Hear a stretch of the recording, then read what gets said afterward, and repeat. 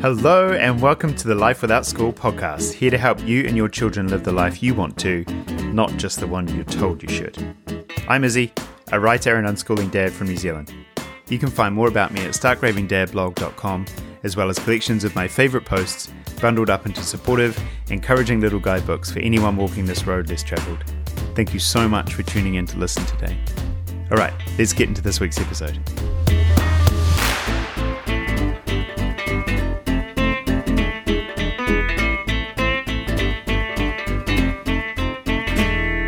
Hello again, and welcome back. I have so enjoyed being tagged in your Instagram stories, showing me where you've been listening to this podcast. I've been with you while you've cooked meals as a family, while you're out in the garden, while you're commuting, while you're running or working out. It's quite surreal to see these conversations becoming part of your real lives each week. Keep sharing that stuff, please, because it's just so amazing and really does feel like my energy cup gets topped up every time I see one. Before I get into this week's episode, I want to let you know about a way you can contribute to the work I'm doing here within this amazing global home education community. A way you can contribute to the running of this podcast and the time I spend on my weekly posts, email newsletters, and little films I've started making. On my website, there's now a little shop, and in it there's a supporter option. It's a small monthly subscription, just like what you do for something like Netflix, and it's super easy and secure to sign up to it. When you do, it will go directly into helping me spend time on doing more and spreading this work further. If you'd like to support my work in this way, you'll find it linked directly from my Instagram and Facebook profiles and in the show notes of this episode. Thank you in advance for anyone who is in a position to do that and chooses to. Okay, this week I want to talk about what to do when this home education path starts feeling hard, or when it's felt hard for some time. Because what we're doing here isn't easy. As parents, we're taking on a huge responsibility by choosing to live a life without school. And there's not always the support we'd need or would like, either practically or emotionally. There's no set playbook for this stuff. There's a lot online that shows us beautiful families doing beautiful things in beautiful homes and spaces. I'm looking at you, Instagram. And while that can be inspiring and lovely, it can also make the harder times feel even harder. So let's come together on that right now and give each other the permission to say, this lifestyle can be really hard, and that it's okay that it is. Today, I'm going to talk you through 4 things that have helped me when the journey has felt tough. None of them on their own will sound particularly groundbreaking or surprising or amazing, but as a combination, as a set of tools to draw on, these 4 things have been pretty much everything I've ever needed. Hopefully, they bring you some comfort, some reassurance, and the ability to make your way back to those good days when they start feeling hard to find. Okay, let's go through them.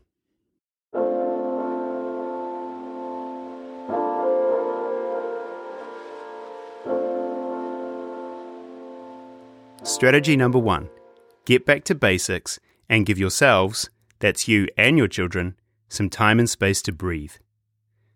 If there are parts of your days and weeks that are working, keep doing them.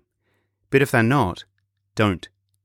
This is simple to say, of course, but not so easy to do, because it's fear that gets in our way.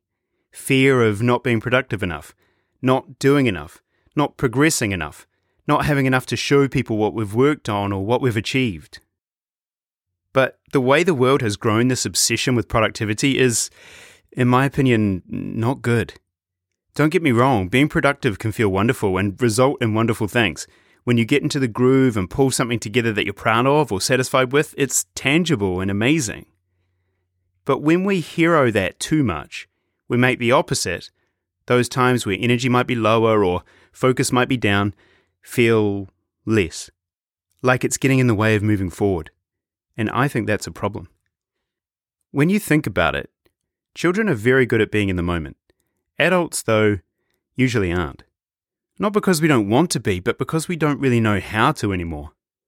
The educational model we've built for our children, the one lots of us adults have been through, is based entirely on the concept of a start, a finish, and continual progression against benchmarks in between. Children rarely get the chance to slow down. They can't simply choose to stop.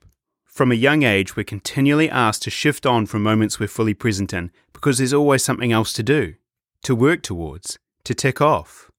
The next subject, project, worksheet, group activity, lesson, bell, lunchtime, assembly, class, test, homework assignment, all week, every week. And if we're not careful, we pull a lot of this into our home education approach. Just remember, races have more losers than winners. That's just the way they work. And while we're off chasing abstract things like progress and success, it's very easy to forget that the rest times, the less complex times, the slow times, the times where it might not feel like we're moving forward, are actually incredibly important. My kids and I do karate together, and you often see this concept of yin and yang in martial arts, where what seems to be opposite or contrary forces are actually very connected things. Well, I'm a firm believer that productivity and rest are just like this. One never works very well without the other. Rest and times where the pressure comes off is actually often where and when a period of productivity is born. No one can keep going on and on like an Energizer bunny in any area of life. I know for a fact that most of my really productive times in life have always followed a quieter period or a time of rest, of not doing as much, of giving myself space and the grace to breathe and think and take things slower. So think about your days. Are there things you spend time on or try spending time on that come from the belief you have to be continually productive? Are there layers to your days and weeks that you could remove or strip back? Could you push away that pressure and give yourself and your children a time of rest instead?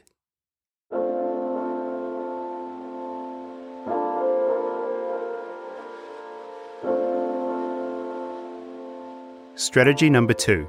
Remember why you've chosen this path, because it's probably quite important. What is your why?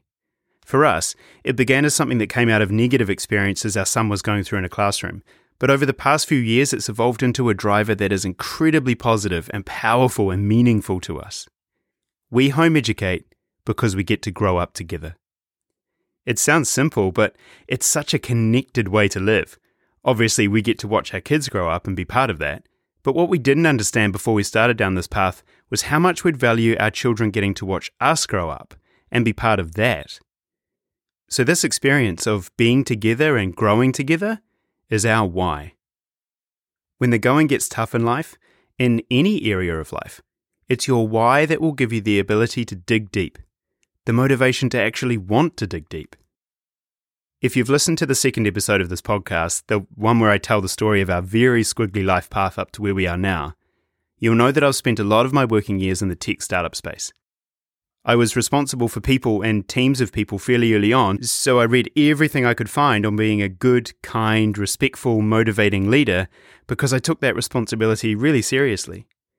Most of what I read about leadership honestly wasn't that great, but an author called Simon Sinek caught my attention with an approach to leadership and culture that really resonated with me. He has a few books out there, but the one that grabbed me first is called Start With Why. And long story short, it's about making sure you know why you're doing whatever it is you're doing long before you ever try and think about the how or the what. It's a very simple concept in theory, and it applies beautifully to almost any area of life, but it's so often skipped past. For businesses, that means starting with being very clear on why you're selling what you're trying to sell, because that why, that purpose, will always feel more meaningful and important to you and your customers than the what or the how, especially when things get challenging. Those what and how layers always have to come, but they're much easier to work out and build up in a much clearer and connecting way when you start with a foundation of why you're doing a thing. So let's apply that to home education. A lot of headspace goes into what curriculums and resources to use. A lot of headspace goes into what a study area should look like and how it will be set up. A lot of headspace goes into how a day will be scheduled or what progress will be tracked. But before any of the many, many whats and hows we spend most of our time stressing over, does the same energy go into clearly defining why we're doing any of this in the first place? Coming back to my own personal why as a home educating dad, and I just can't imagine having a period of time where my children and I aren't growing alongside each other, learning more about each other, developing ourselves together, becoming together. And so whenever the going gets tough, I can strip away all the layers that might be hard because at the end of the day, they just don't matter as much. Build a foundation of why you're doing this, and you'll always have something meaningful to fall back on in the hard times.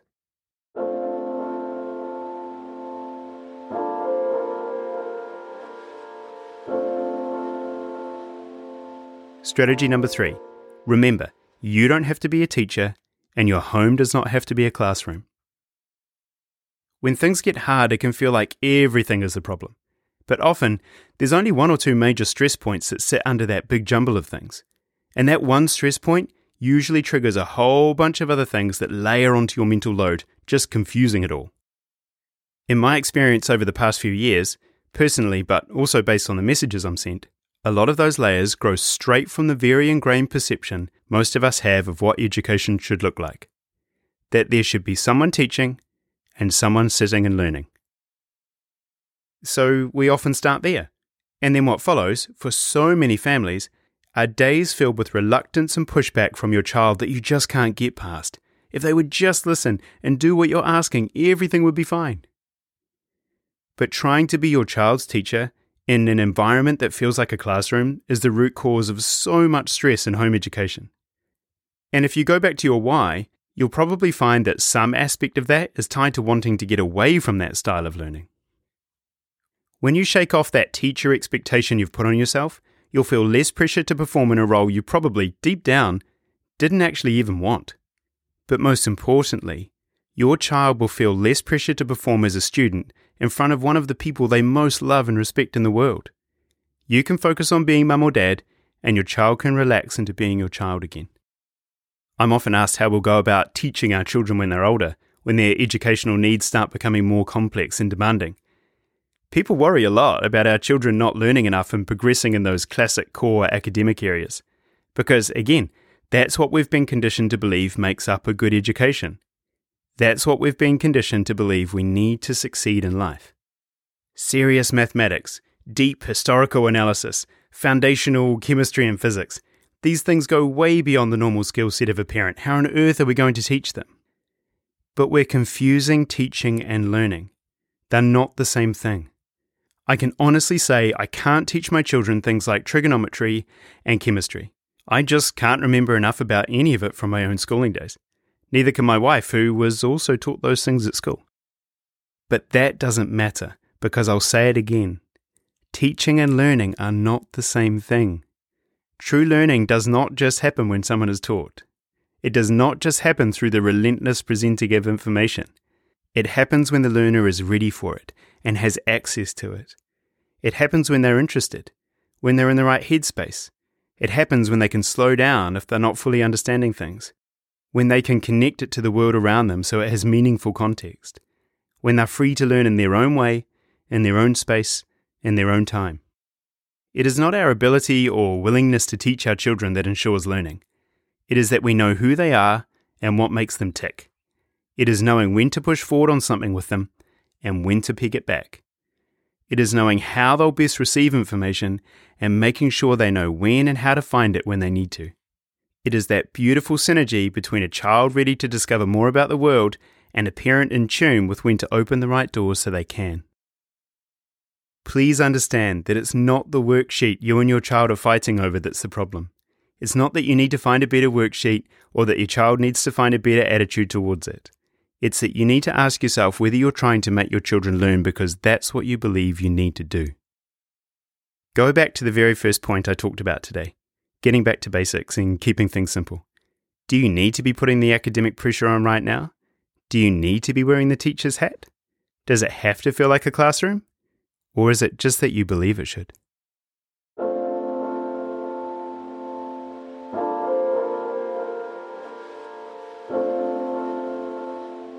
Strategy number 4. Talk about it.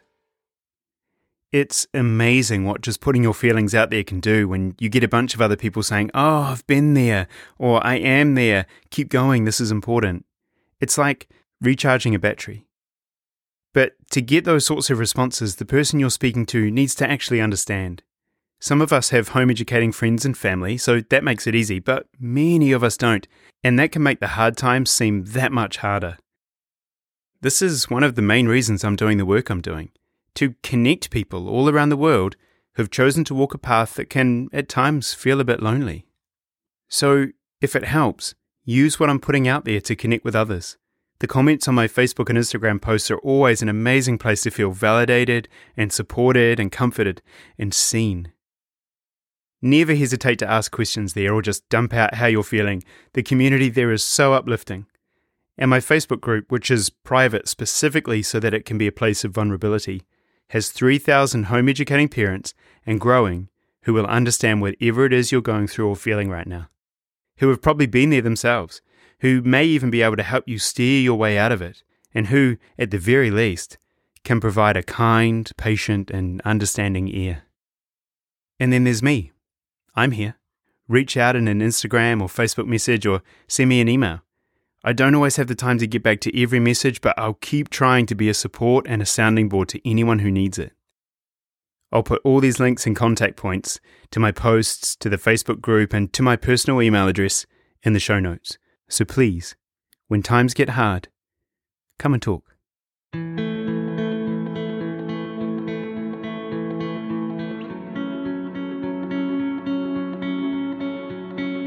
If you're finding this path hard right now, I hope this conversation has helped take some of the heat out of those feelings. I hope it's lifted some of that pressure from your shoulders and from your heart. I hope it's provided some light. But if nothing else, please just know you're not alone. I want to close out this episode by reading one of my favourite posts because it captures almost everything I've talked about here today. It captures how overcomplicated we've made education. It captures the stress and pressure so many of us carry. And, most importantly, it captures a pretty compelling why. It goes like this. We've become completely obsessed with the idea that children must learn. Subjects, tests, benchmarks, progress, grades, awards, expectations, pressure. These words have become synonymous with childhood, and the age we start using them is getting younger and younger. Before a child has a chance to start exploring their uniqueness, who they really are and how they'd like to express that in the world, they're asked to gather in a group and spend 13 years walking along the same path as everyone else. They're told what they'll be learning, when they'll be learning, and where they'll be learning it. They're told what is expected of them, by what age, and how and when they'll need to prove they're meeting the standards. Whether or not the method of proof comes naturally to them, or that they find the topics interesting, is irrelevant. It is too bad if the physical space is one they don't thrive in. Throughout this learning journey, the child will move progressively toward proficiency in what has been asked of them, and they will move progressively away from a desire to explore what makes them unique. In the end, they will become pretty much who they have been asked to become. For many, the spark of individuality that was ready to ignite in childhood will be all but extinguished. We've created a strictly linear system from which it is almost impossible to explore other paths, and this will remain a fact for as long as we focus childhood on achieving a single gold standard. It's time to consider a very different starting premise for education approaches globally. That the true essence of childhood is not learning, it is becoming. Thank you, as always, for listening today. And if you're in a position to support this podcast and the work I'm doing in the home education community, please consider checking that out on my website. Okay, I'll see you back here soon. Bye for now.